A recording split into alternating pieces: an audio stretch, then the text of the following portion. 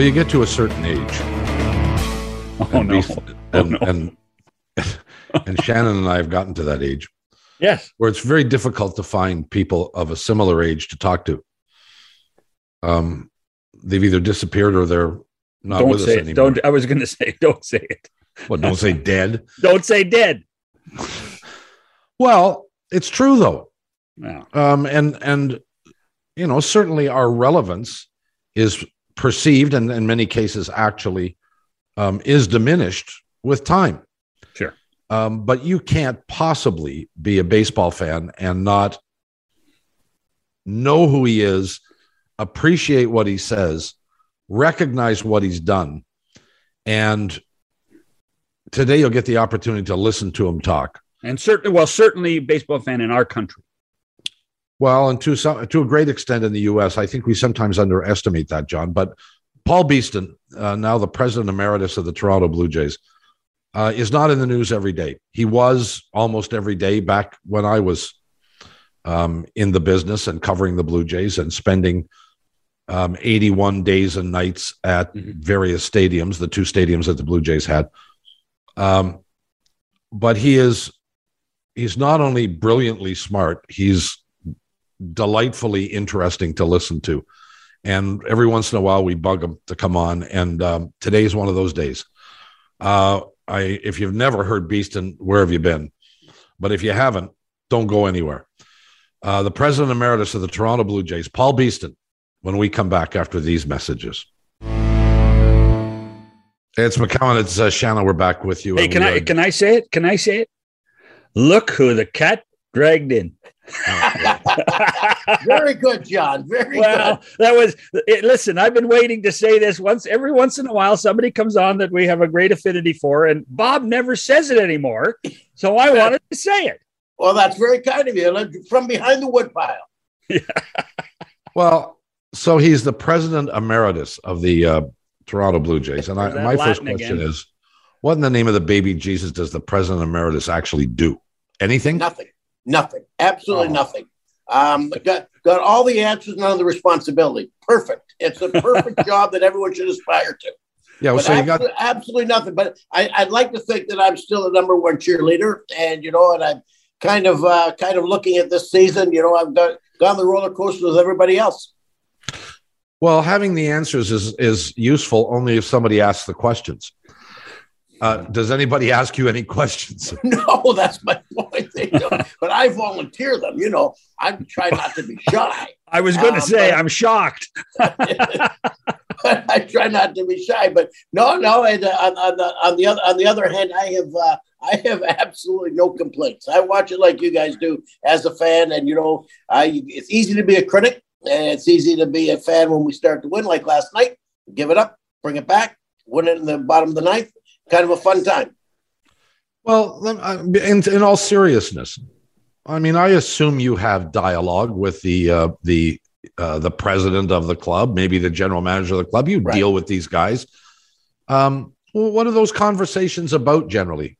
Well, I mean, to be quite honest with you, Bob, now they've been here for 7 years. I'll tell you what, it really has. It really has. It's their show. And so I had a number of conversations early on with both Mark and with Ross, but particularly with Mark. We had a very good dialogue. It was a healthy dialogue.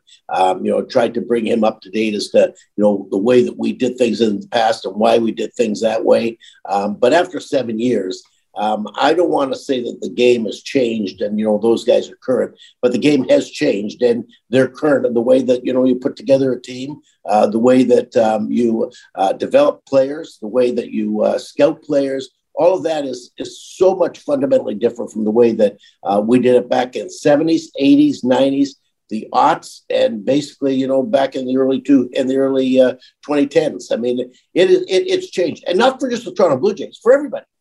It's a different game. I mean, from the different game that you were down here watching and announcing and all that. If you start looking at it right now, the game, the way it's played, the strategy behind it. I don't think there's any question that that these young players right now are terrific athletes and probably better athletes than they were back in those days. Is it as much fun? I don't know. I'm a guy that doesn't like to shift. Okay, but I think that we're better off. I like base runners. I didn't mind the bunt. I didn't don't like that as much as I like the old stuff. On the other hand, it's not the Toronto Blue Jays that are playing the game that way. It's 30 teams that are playing the game that way and doing it in the minor leagues. Well, I want to. We are all of an age where we can remember when we were younger, and we all used to look at people who are our age now and say, well, they're dinosaurs. They don't really understand, da, da, da, da, da. I confess I'm probably that way, and I don't know whether you are too, but,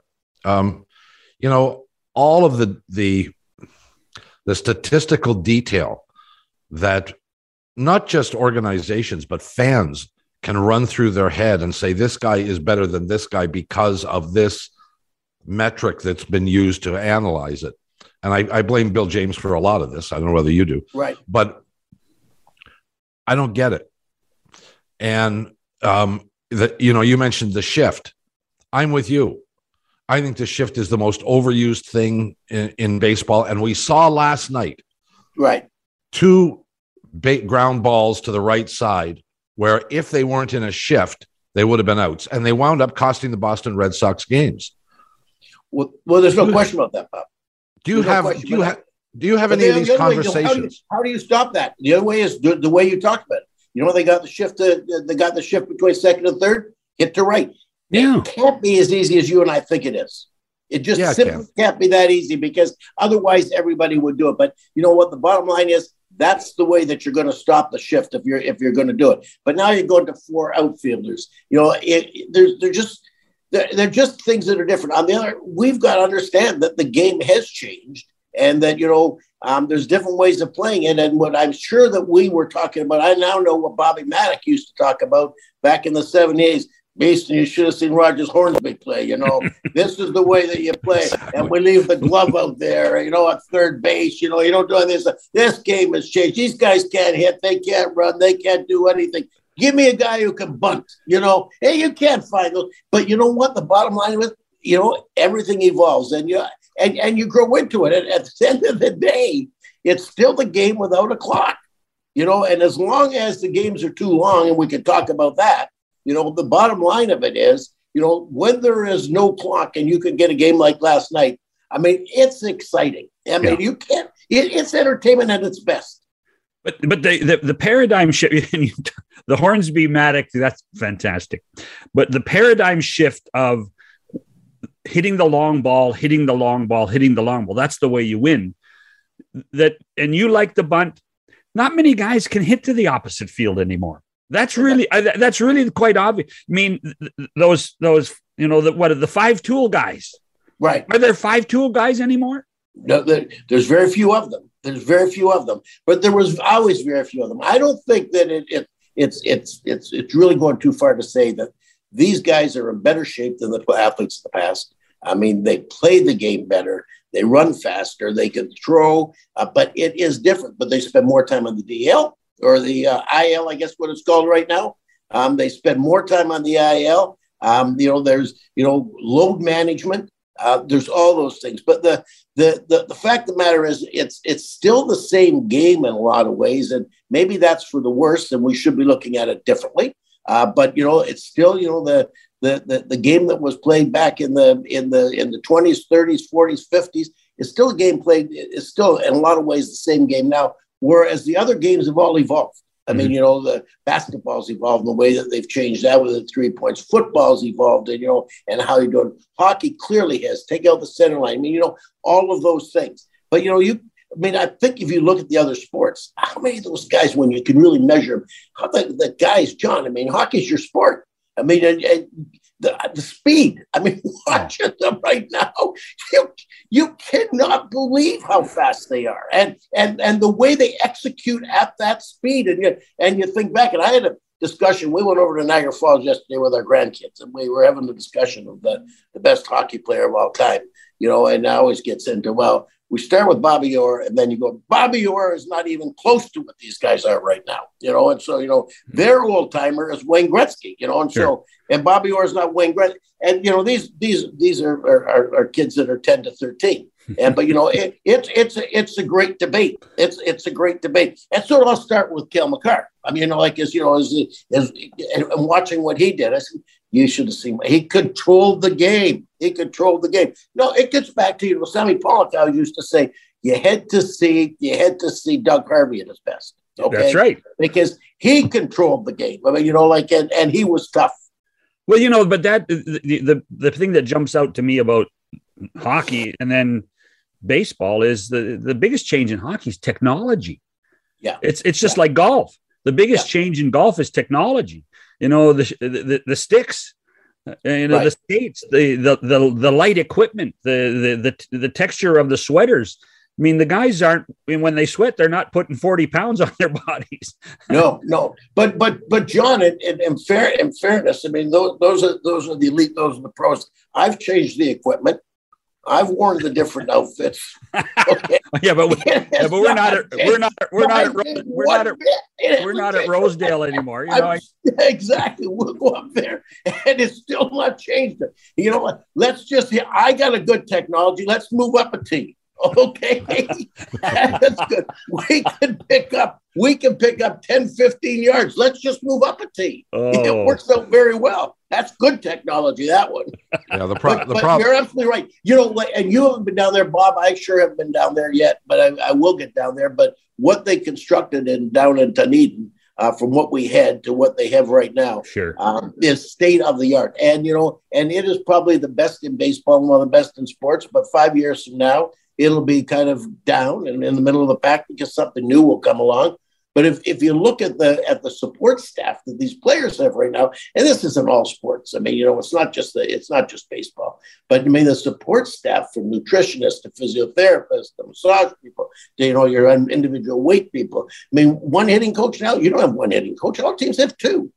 Pitching coach. The guy in the bullpen is actually a pitching coach right now, and maybe they've got somebody else, but the support staff. I mean, we're shortly getting to the fact that to move teams from A to B is going to require a 747, and they're not being used anymore.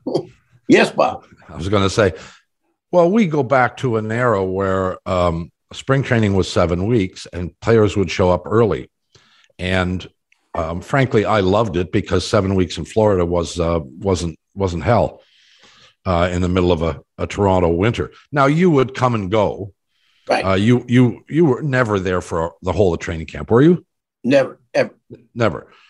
And Gillick would come and go more or less too, although he was there, I think, more than you were.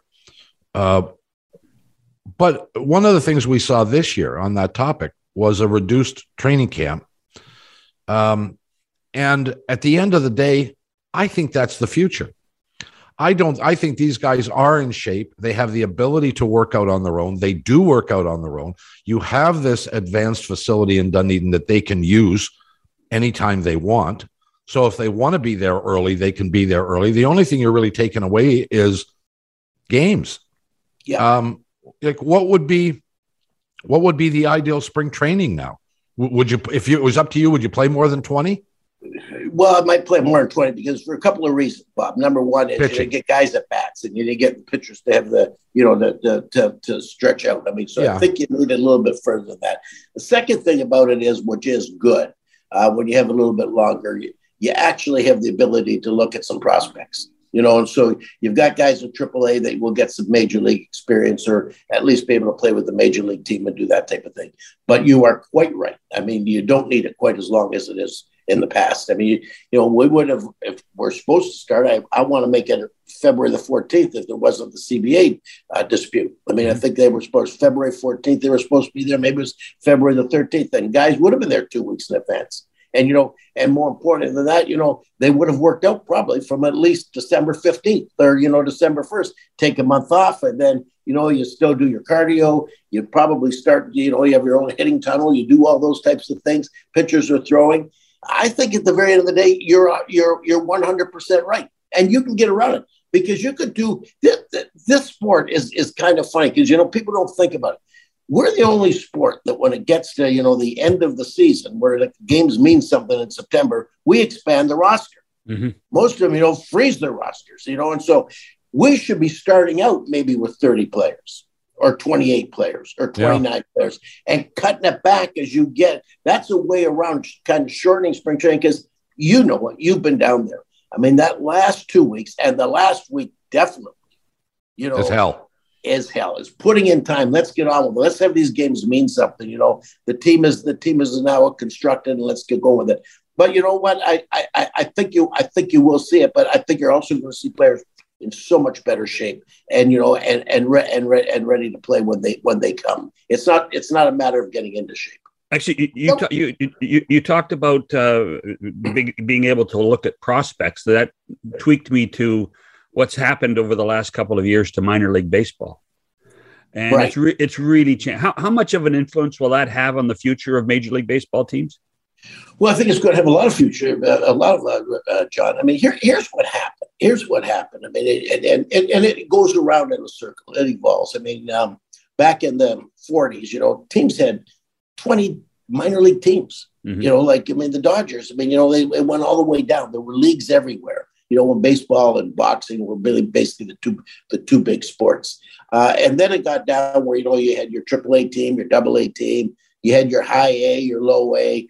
Then we start with Gulf Coast League. And then, we're getting a lot of Latin players. So now we'll start with the Dominican League. There got to be too many teams, and with few prospects. I mean, because, what team has more than a legitimate 4 or 5 prospects? I mean, somebody might surprise you. But, by the time that they get there, so what you've got now is everybody's got the same number of teams. I mean, right. There's 120 teams.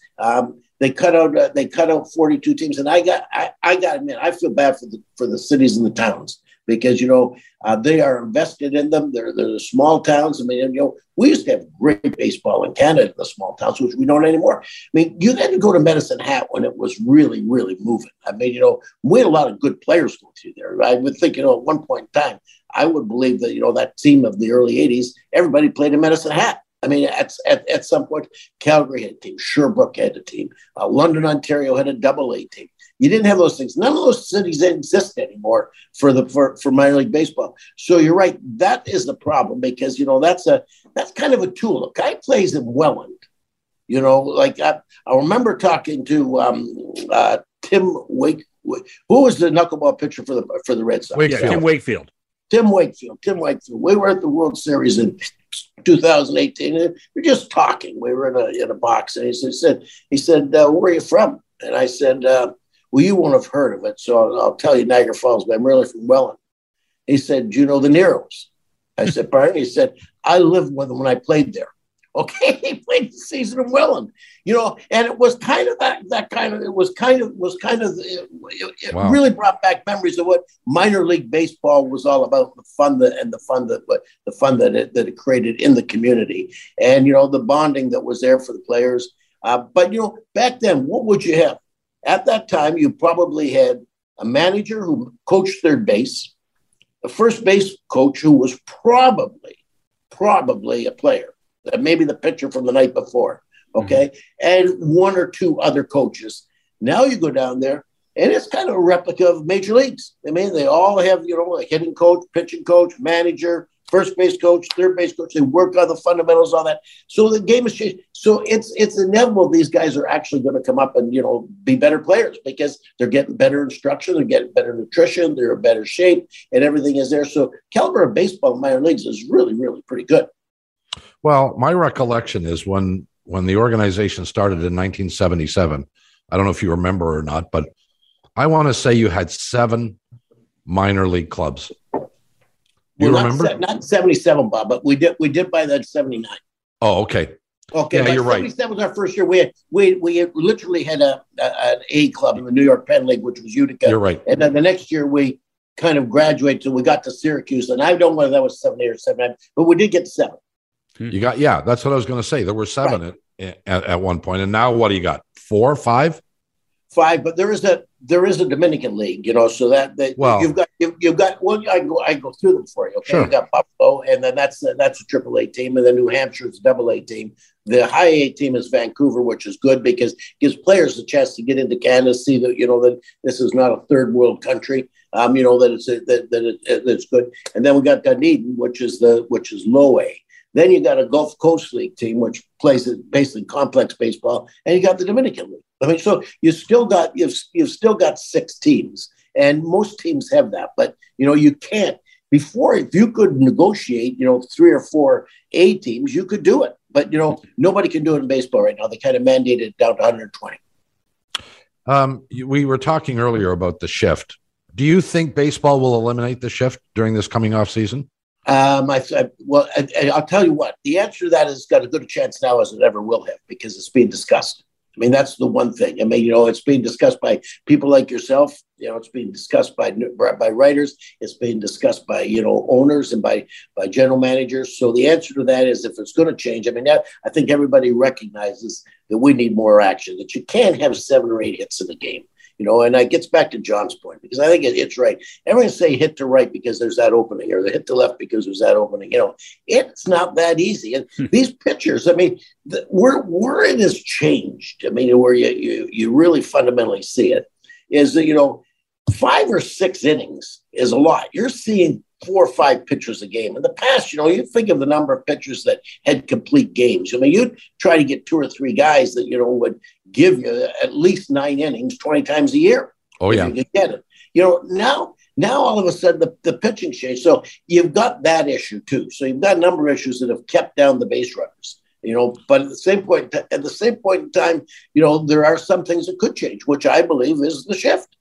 What about the pitching clock? I think. I mean, you're talking. I mean, you're talking the wrong. You're talking. I never thought I would say it. I thought I was traditionalist.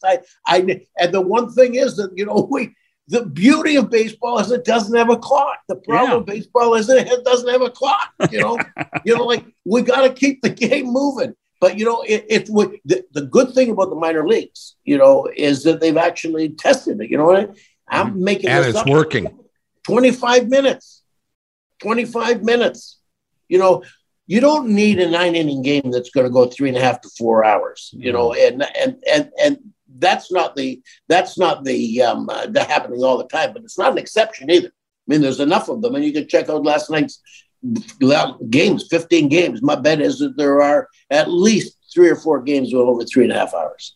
But when you and Bud were together in New York, when you were the COO, was time management, game management of that time, was that starting to be an issue for you when you were running Major League Baseball?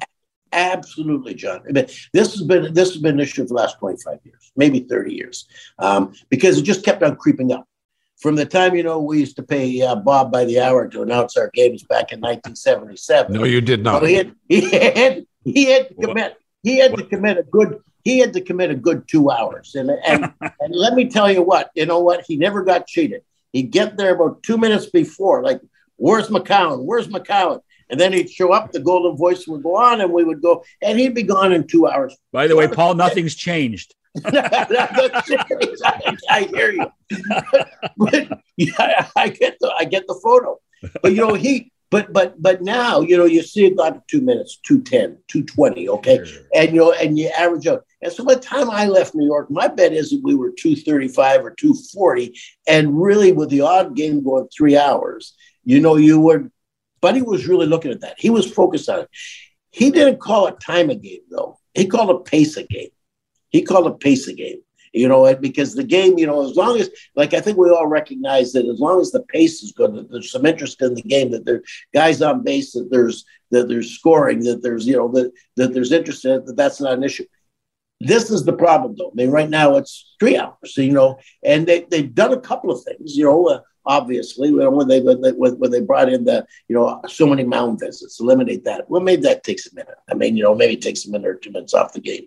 The pitcher has to pitch, relief pitch has to go three batters that, so they don't have these changes and the switch ups. I guess what I would say is that the time clock, it's time for the time clock. It's time to look at it. If it's working in the minor leagues, and everyone will adjust. Everyone will adjust.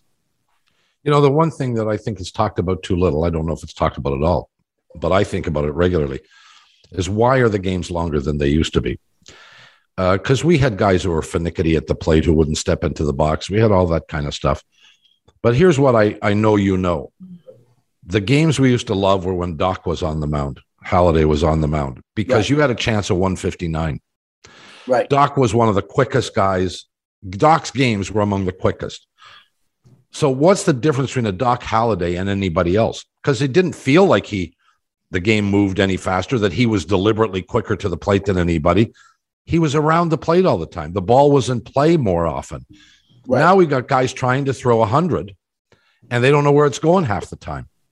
And so that has created this incredible shift in the paradigm of baseball. We now have, as you talked about earlier, we all know, you get 5-6 innings out of a starting pitcher, you're happy. No question. And then you've got 5 pitching changes in a game. Well, that takes some time too. But mostly it's at bats are longer.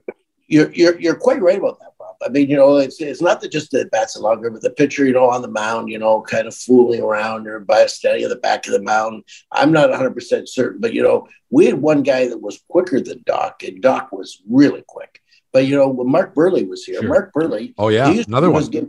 He was one that I think he considered, forget whether he got the win, I get the game in under 2 hours, but he was there, and he never shook the catcher off. Whatever the catcher did, it's your game. I'll throw it, and it was a bit different. But quite frankly, they've got to do something about it. They've got to do something. Think about the comparison, and that. 2 guys who didn't throw the overpowering fastball. Neither one of them. Right. And their skill set was to be able to throw it as often as they could where they wanted it to. It had movement on it. It didn't matter what the velocity was, or velo, as I guess everybody likes to call it now. And we're in a different era where velo is everything, right?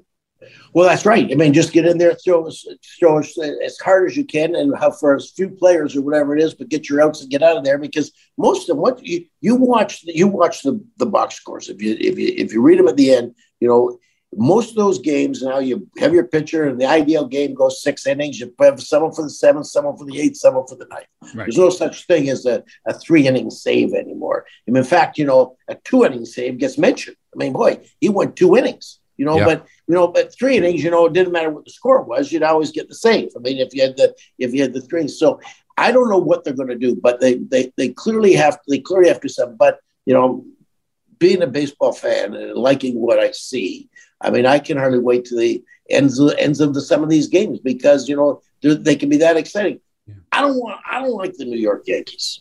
Okay, I don't hate the New York Yankees, but you know what? It must be something to be in New York right now. They've got 10 or 11 walk-offs. I mean, you're almost compelled to stay there right to the end because it doesn't matter what the score don't know. is. And that's the beauty of that. That's the beauty of the game. And it's not like we're going 4-on-4, like, in the hockey, or 3-on-3 or whatever it's going to be. Like, this is the regular game. Now, what I do like, which has moved up the games, I am one of the probably few old timers that like the phantom runner at second base. I watched it. For extra innings. I think, and that one the other day, the one the other day down in Chicago where we lost, where we scored in the top of the 10th, they scored in the bottom of the 10th. We scored in the top of the 11th, they scored in the bottom of the 11th. We go to the 12th, we don't score, they come in and they beat us. But there's something that I find that quite unique because depending where you are and how you play, are you going to bunt, sacrifice, try to get a run? One run, obviously, on the road doesn't really work that well. It showed for us anyway. We got to take a break, but I just want to make mention. I tend to agree with you about the runner on second base, except the things that I think of most fondly when I go back to the late 70s, early 80s with the Toronto Blue Jays is when we used to have extra inning games or fog delays or whatever down at the old stadium. Oh, sure. And you and I and Gillick and Elliot Wally and a handful of others used to sit in the Polish press box, as we used to call it, which was a concrete television place. And there were nights we'd sit there till 1 o'clock in the morning for extra innings and whatever. And it was among the most memorable time of my life, just telling stories and guys would walk in. And probably every big name baseball guy at some point walked in there to say hello or to chat. But you're 100% right. Okay. But here is the counter to that. Okay. Just for I know. Yeah. No, because the next night you probably knew you're having 2 hour, 20-minute game. Okay. And the day before you had 2 hours 20. So now all of a sudden you've had the 3-hour game. So if we get the pace, the game is still great. The game has just changed, and it is what it is. We got to take the break. Paul Beeston is with us, the president emeritus of the Toronto Blue Jays. Back after this. It's Bob McCown. It's John Shannon, and Paul Beeston is with us. I don't want to dwell on this shift thing, but I can't. I remember this as distinctly as anything. You played baseball when you were a kid, I assume? Played baseball very badly, but yes, the answer is yes. I'll bet you there was a coach at some point, because I know I had one, who used the phrase "hit them where they ain't." That's right. And I want to attribute it to Casey Stengel, because most stupid things said in baseball are attributed to him, but I don't think it was him who said that.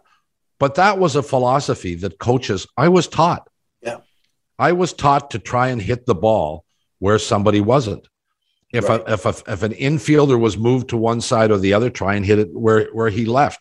If an outfielder was playing too shallow or an outfielder was playing too deep, try and hit it there. Yep. And we actually used to go through what would have been like BP, and we were told that. And I remember we'd even do that when there was nobody in the field. You know, try and hit it to left, try and hit it to right, do all this. Who was the best you ever saw at hitting it where they ain't? Well, I'll tell you what, for a couple of years there, just recently because of the shift, was Gurriel. But, you know, the best, maybe the best was Molitor. I mean, Molitor could hit where he wants to. He used the whole field, as could Tony Fernandez. I mean, and so I'm looking at guys that, you know, that I saw on a regular basis. I mean, so there are probably other guys out there. I mean, guys that hit singles, guys like Wade Boggs and that could always hit it where it ain't. You know, I mean, I think that's probably it. But if I had to go back to guys that have been around, and I'll tell you what, when the shift started to become predominant about 3 or 4 years ago, I mean, you know, Gurriel could always go to right. I mean, like he was able to do it. And that's kind of, you know, you're giving up your power, you're giving up your potential home run, you're giving up maybe some dollars along the way, but it's part of the team part of it. Can the same thing be said for the bunt, Paul? Yeah, I think so, but not everybody can bunt. Yeah, different guys. But hold on, why not? Why not? I don't know the answer to that. Because they don't work at it, Beast. Yeah, no, but Bobby always used to say, this guy will never be able to bunt, or he can bunt, or whatever it is. But he, you know, we'll teach him. But, you know, and some guys, you know, they couldn't teach to bunt. I liked it. I liked the strategy. I liked the idea of getting a runner in scoring position. And, you know, basically what they would tell you right now, if you go to the analytics, why would you give up an out? You know, that's the thing. And, you know, then they come up with their algorithm that shows that, you know, the giving up an out is going to cost you more games than you're going to win by that way. So I don't know what it is, but I suspect the numbers don't lie, but it's not quite as interesting. You know, Jerry Reinsdorf, we're going back to the shift and everything. Sure. He had a theory that, you know, you can't have an infielder on the grass. Okay. He's got to be in the dirt or in. Okay. You can't be in the outfield grass. You know, so put anybody you want anywhere you want.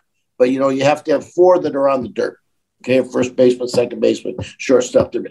I don't know whether I agree with that, but I'll tell you what, it's another way of doing it, because you see these, you know, the shift is to on the second base side, so between first and second, you know, the guy's playing short right field, and he throws him out if the ball's hit hard enough. Before we move on, I'll tell you that the guy that I remember as. Every time he came to the plate, I looked for where the hole was, because I knew he was going to try and hit it there, and that was Rod Carew. And he did it probably better than anybody I think I ever saw. I mean, with due respect. Yeah, and probably bunted better than anybody ever saw, too. Sure did. Like more ground ball singles than anybody I ever saw. Yeah, absolutely. Absolutely. And did it so consistently. Well, that's why what was he hit? 330 or 340 career? I mean, just one more thing on the time of the game, and you guys were talking about Burley and Halladay. Was Roger Clemens fast? Did he pitch fast? Yes, when no one was on base. When someone was on base, you know, like I would say he pitched okay. I don't think he pitched. He wasn't certainly in their category, John. But he didn't fool around, and everybody was on their toes when Roger was there. I mean, the real guy that pitched it pretty good. I don't know where his numbers were. Was Steve? I mean, he was the guy that was pitch and catch too,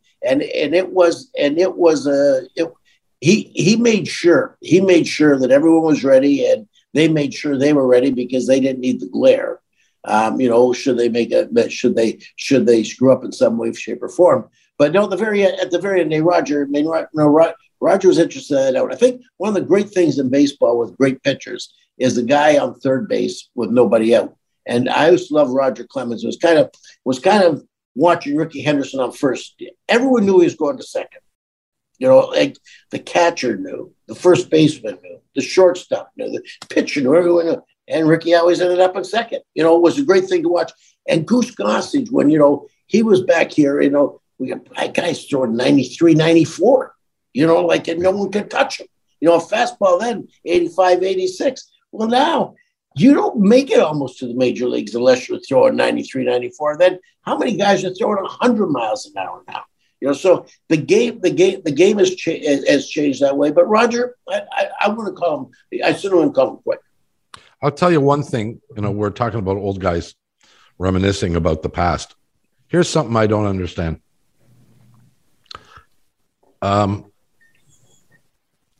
We go through more baseballs in a major league game today than we used to go through in a season.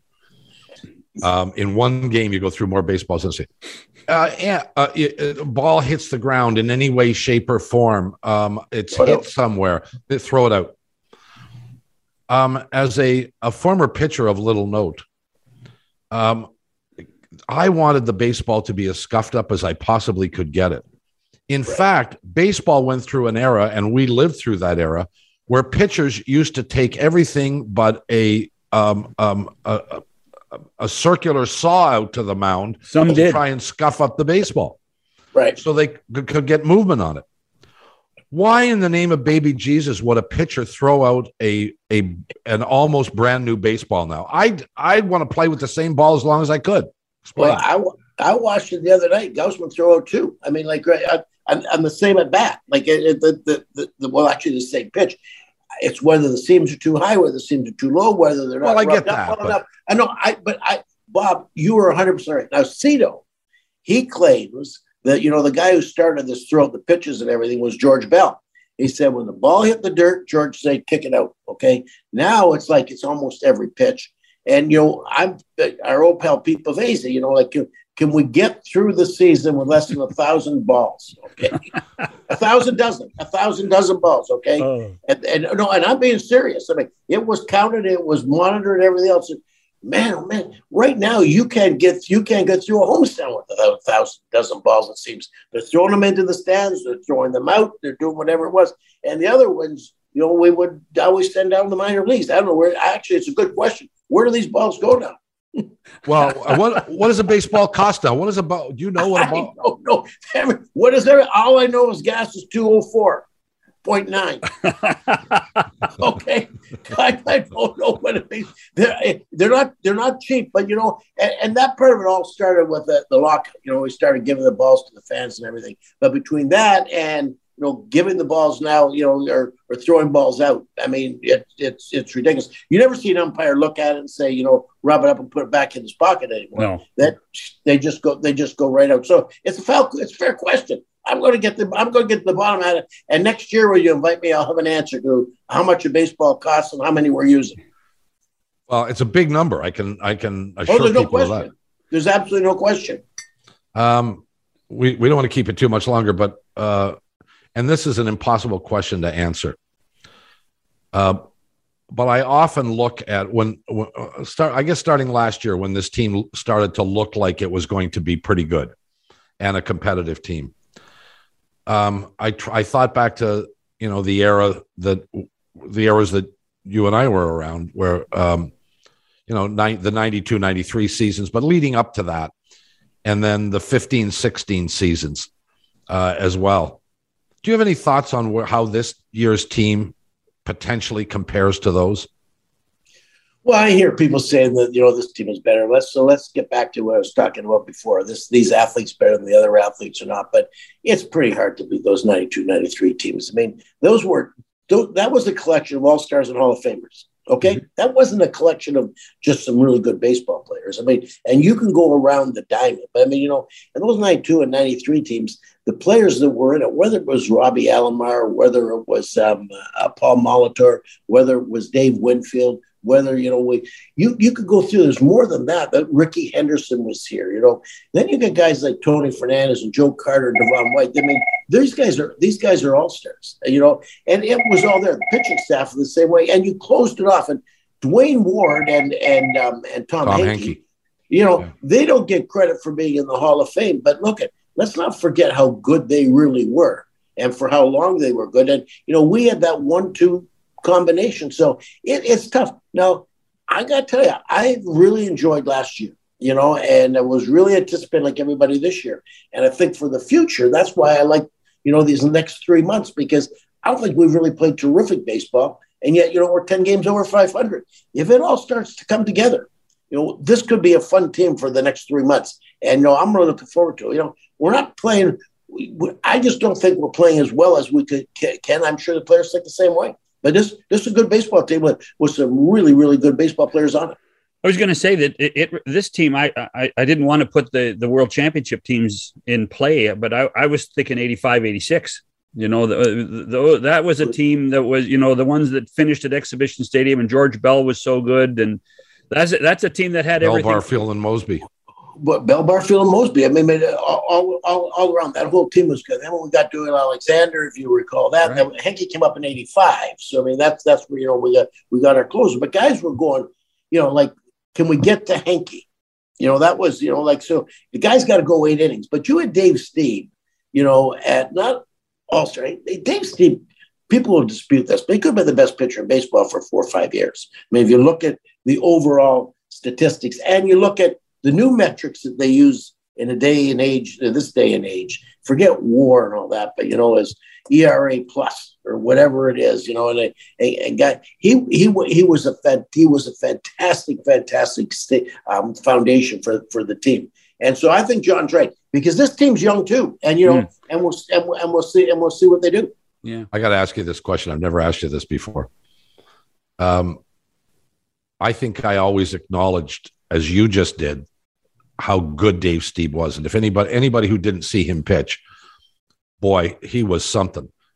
And he was pretty quick too. His games were pretty quick, mostly because nobody could hit him. But Dave Stieb was probably the biggest asshole that I've ever known in baseball. And I got to ask you, did you get along with Dave? Yeah, I mean, to the extent that anybody could get along with Dave. I mean, he was. So that's no. The answer is yes. Well, the answer is, he kind of evolved. I mean, there was Dave Stieb. There was Dave Stieb of the early years, and there was Dave Stieb of the later years. But from a point of view of his commitment and his ability to win and his confidence, I am sure the players back in the early 80s and even maybe up to 85, 86, they would be stared down. They would, it was never his fault if anyone got a hit. It was either the umpire's fault, it was the catcher calling the wrong pitch, it was a player out of position, it was a player making an error, but it wasn't going to be his fault. On the other hand, I mean, he was as good a pitcher as this organization has ever had, and I'm talking about including Roger Clemens. I mean, because this guy was special. I mean, there's no other way of looking at it. Yeah. He was special, and the numbers that he put up for the number of years that he put up, I mean, it was fantastic. And he would always bet on himself. I mean, we signed him to a 10-year contract, and people criticize the 10-year contract, but it was only guaranteed for the first year. Then the next year, that year, he had to pitch 300 innings. Next year, and by year 3 or 4 of the contract, he had to have 275. Then it went down to 250. The contract was absolutely geared toward his incentives, and he knew that he was going to make them. Mm-hmm. I mean, it was performance driven, and he didn't care because he knew he was going to take that ball every fourth day, not every fifth day, every fourth day to start with, and go out there and dominate. And he did. I mean, look at that team in 7 they won 51 games. He came up and he was 8-8, I think. I mean, he only pitched I think 105 innings in the minor leagues. You know, and then all of a sudden, he's drafted as an outfielder. Everyone forgets that, Bob. You're 100% right. You're 100% right. But if he had a smile on his face and had a better demeanor, would he have? He never had a smile on his face. No, if he did, would his stature in baseball have changed? I think so. I think no question about that. I mean, he didn't care whether you were a New York writer or broadcaster, whether you were from Kansas City, whether you're from Toronto. Treated you all the same. I mean, there was no question. And his deal was basically, I'm paid very handsomely, and I'm paid to be the best pitcher in baseball. And you know, I'm gonna be that best pitcher in baseball. And I really don't care what you think anyway. But I always knew he was kind of like Doyle. And another guy like that was Jack Morris. You knew every single game they were out there, you were getting their best. You know, that they were not out the night before, that they were actually focused on the batting order of that team. They were focused on the umpire. I remember being when we signed Roger. Roger was the guy that, you know, was down in Texas, and he was studying umpires. He wanted to know their tendencies. You know, so he wasn't studying the batter for the lineup for the other team. He was studying the umpires and what their tendencies were. He left nothing to chance. He was ahead of his time. And, you know, and the good thing about him when he came in here, he made kind of two pitchers. One was Roy Halladay, and the other was Chris Carpenter, because, you know, they'd be in spring training, and, you know, they picked up his good habits, you know, which was attention to detail. Yeah, imagine if Carpenter and Halladay had stayed together over an extended period of time. Huh? It'd been something. Something. Hey, before we let you go, and it has to be a quick answer. Alex Anthopoulos, we had him on last week. How proud are you of what Alex has done? The best. I mean, I'm a huge. Still stay in contact with him, and you know, I still remember. And I'll just give you the story. I mean, I was come back from New York back in 2002, and 2005. I had the office down the hall, and you know, this guy came in. He started talking to me, and you know, I walked over and said, "Where'd this guy come from?" You could tell he thought different. You know, he thinks as a scout, but he knows development. He knows people. You know, he's not afraid to make a decision. And, you know, you saw it last year, how he was able to reconstitute that outfield. Mm-hmm. And, you know, including losing arguably one of the top 5 players in the game, if not some people say the best, if not Trout, Acuna, you know, he was able to do it. So extremely very happy for him, very proud of him. And you know what? Just done a terrific job, and he'll continue. Still a young man. Mm-hmm. Still a young man. Paul Beeston and I have spent many hours over the years having conversations like this, sometimes less formally, sometimes a little more graphically, but nonetheless, it's one of the things that I have come to miss is the opportunity to chat with this man. And the last 45 minutes or so have been just delightful, and I wish we could do it more, and hopefully we can. Before we listen to him. At least we listen to him. Nobody else listens to him. No, that's right. No one asks. Again, the answers. That's where I started. All the answers, none of the responsibility. Anytime you got something to say, we are here to listen. I promise you that. You guys are the greatest. Thank you very much, John. Thank you very much, Bob. Paul Beeston, back after this.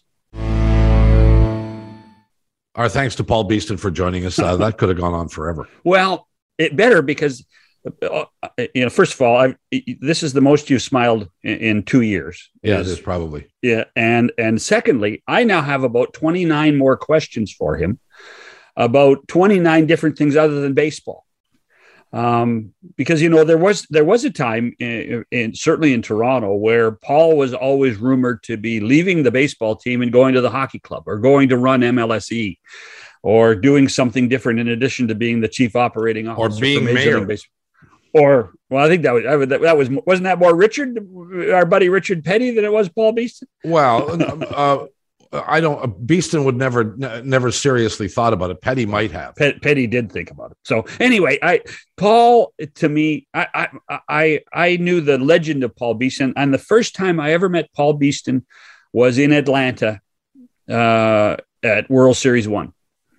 and I was actually directing the CTV coverage, and met Paul that week. And here's a guy under huge extreme pressure. His team's in the World Series, and I was like his long lost brother. Yeah, and it's been like that ever since. We always have fun. We see each other. Everybody does. Year, and he's just it's amazing. It's amazing.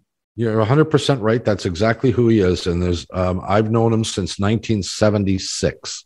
Yeah. And that is a long, long time. And I've never had a single moment that I didn't want to be in his company. Yeah. Not a single moment, whether it's on the golf course, at the ballpark, wherever it happens to be.